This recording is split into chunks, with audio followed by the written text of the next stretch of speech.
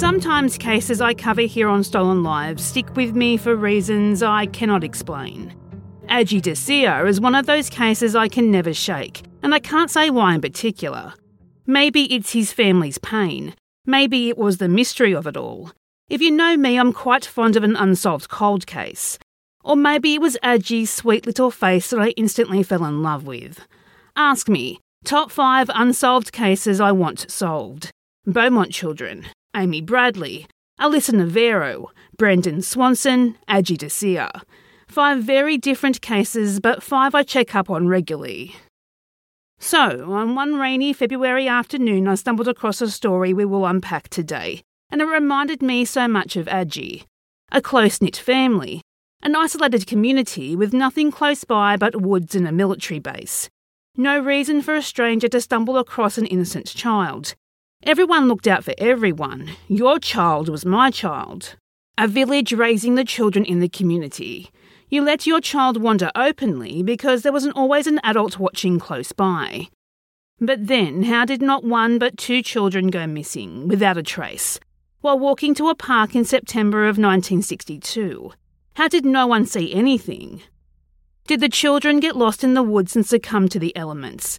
Did they wander a bit too far and one or both had a tragic accident? Or was there something more sinister at play? This is Diana and Mark's story. Diana Moon was born September 5th, 1955, to mother Margaret Moon. Not much is known about Diana's father, except that he and Margaret divorced when Diana was only a toddler. He moved to Tennessee, but still remained a part of Diana's life, and she would visit with him frequently. Margaret would go on and remarry to Ronald Yoli, who was a Marine Lance Corporal. Robert absolutely adored Diana and treated her like she was his own. January 9th, 1960, Mark Yoli was born, and Diana could not have been happier to have a little playmate, a partner in crime. The family was perfect. The 2 children were affectionate and trusting of others. This was a time before parents had all the concerns we have today. Stranger danger was not a thing. Children were taught to trust adults and be respectful. Diana was also known to be a risk taker. She had no fear, and she would often wander off for adventures. She loved exploring. And when Mark started walking, he would join his sister. The family were living in military developments because of Ronald's job. They weren't concerned because they knew they were safe, and often the children were back before Ronald or Margaret even noticed they were gone. In my research, I read a couple of times the siblings went out on their adventures. Diana was found taking a nap in the neighbour's car. Another time after a panicked search. Both Diana and Mark were found snuggled and asleep together under a large tree. Everyone knew and were fond of the Yoli children, and they would keep an eye on them if they saw them out together.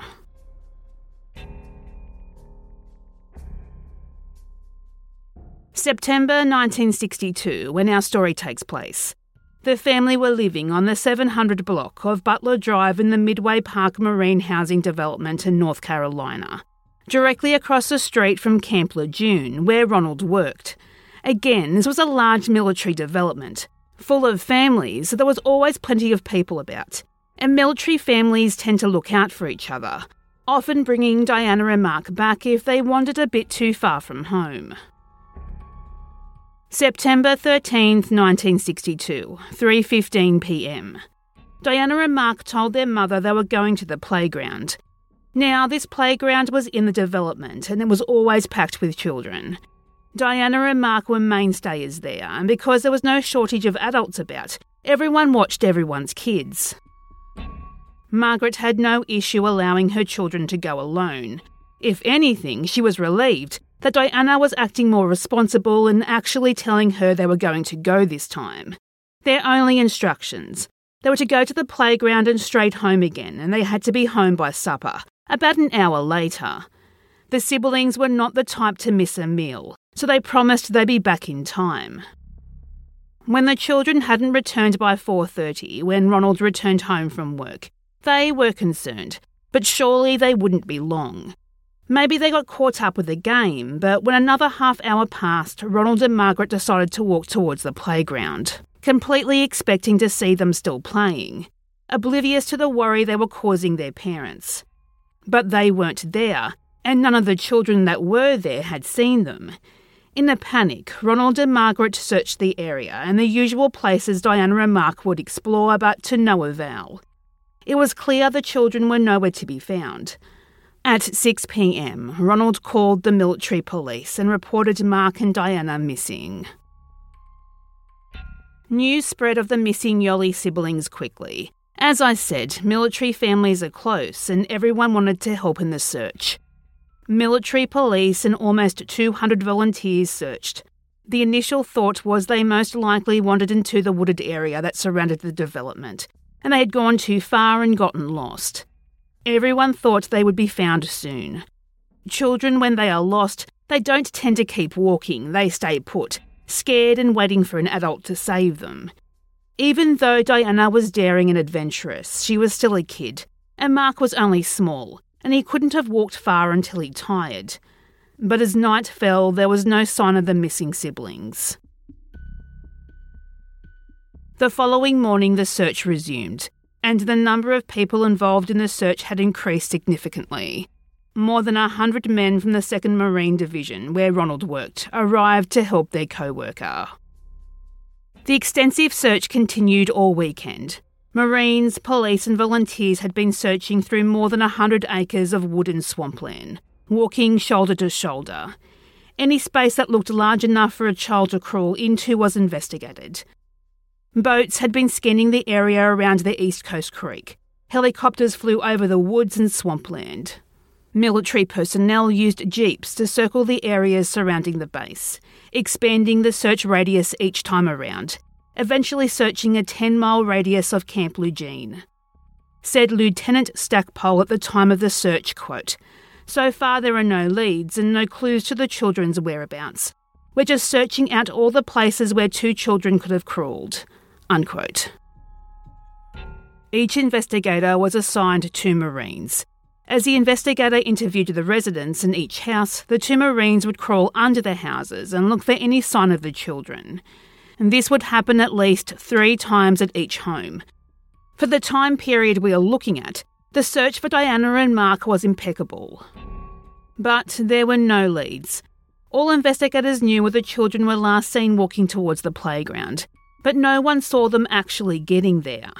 But then, how can 2 children be abducted from a crowded military development without anyone seeing anything? There was simply no evidence of an abduction.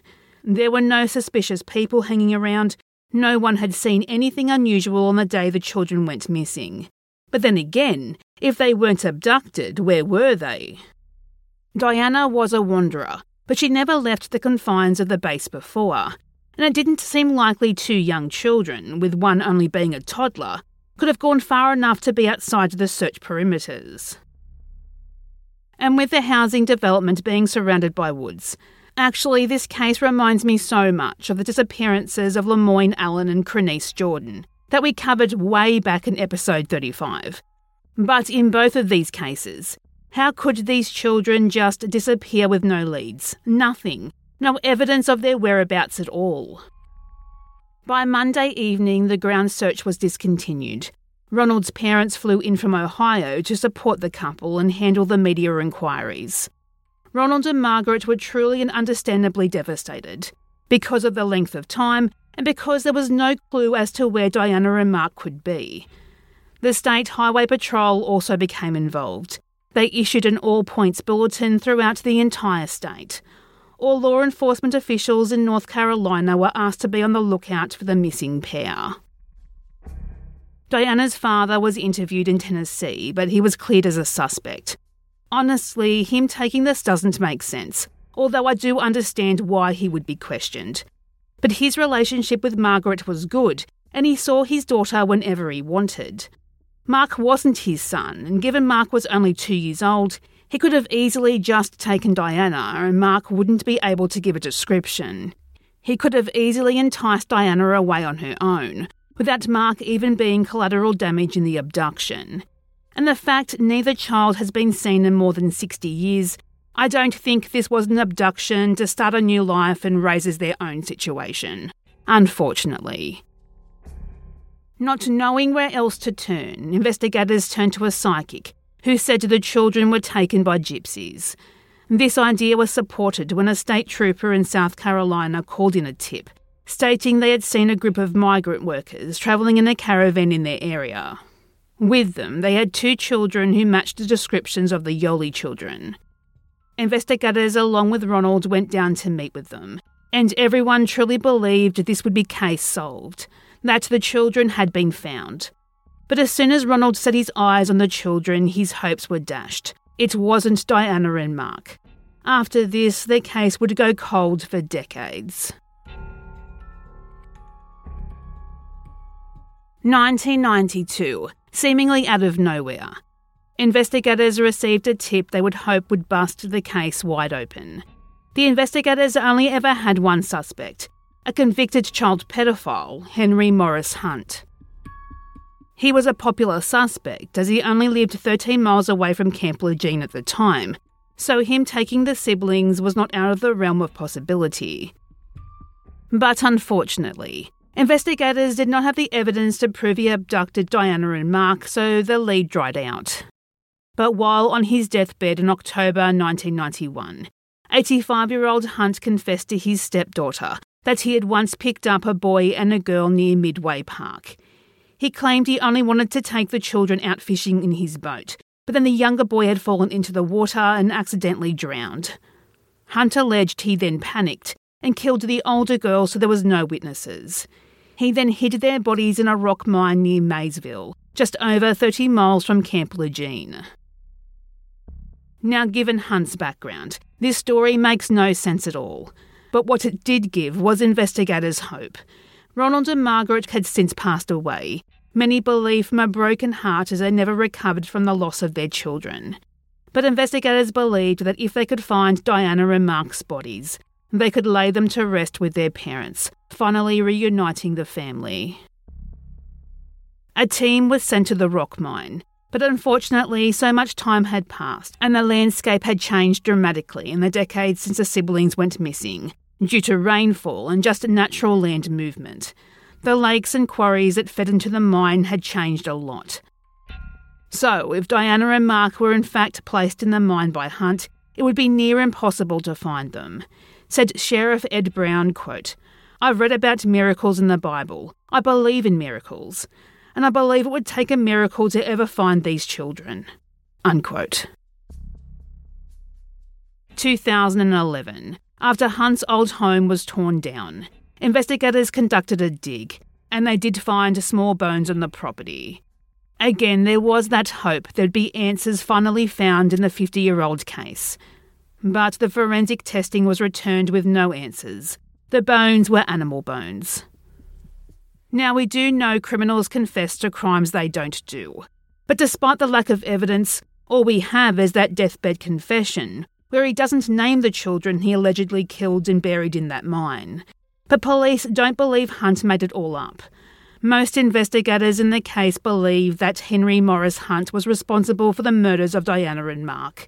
And because they can't prove it, and probably never be able to now given Hunt is dead, unfortunately this case will remain unsolved.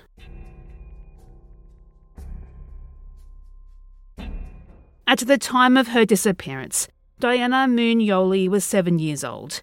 She was 3'11" and 79 pounds, with blonde hair and blue eyes. She was last seen wearing shorts and either a white or print blouse with white sleeves. It is reported as both.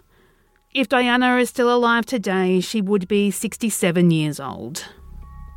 At the time of his disappearance, Mark Yoli was 2 years old. He was 2'6" and 30 pounds, with dark brown hair and brown eyes. He was last seen wearing a t-shirt and brown shorts. If Mark is still alive today, he would be 62 years old. If you have any information regarding the disappearances of Diana Moon and Mark Yoli, please contact the Onslow County Sheriff's Office on 910-455-3113.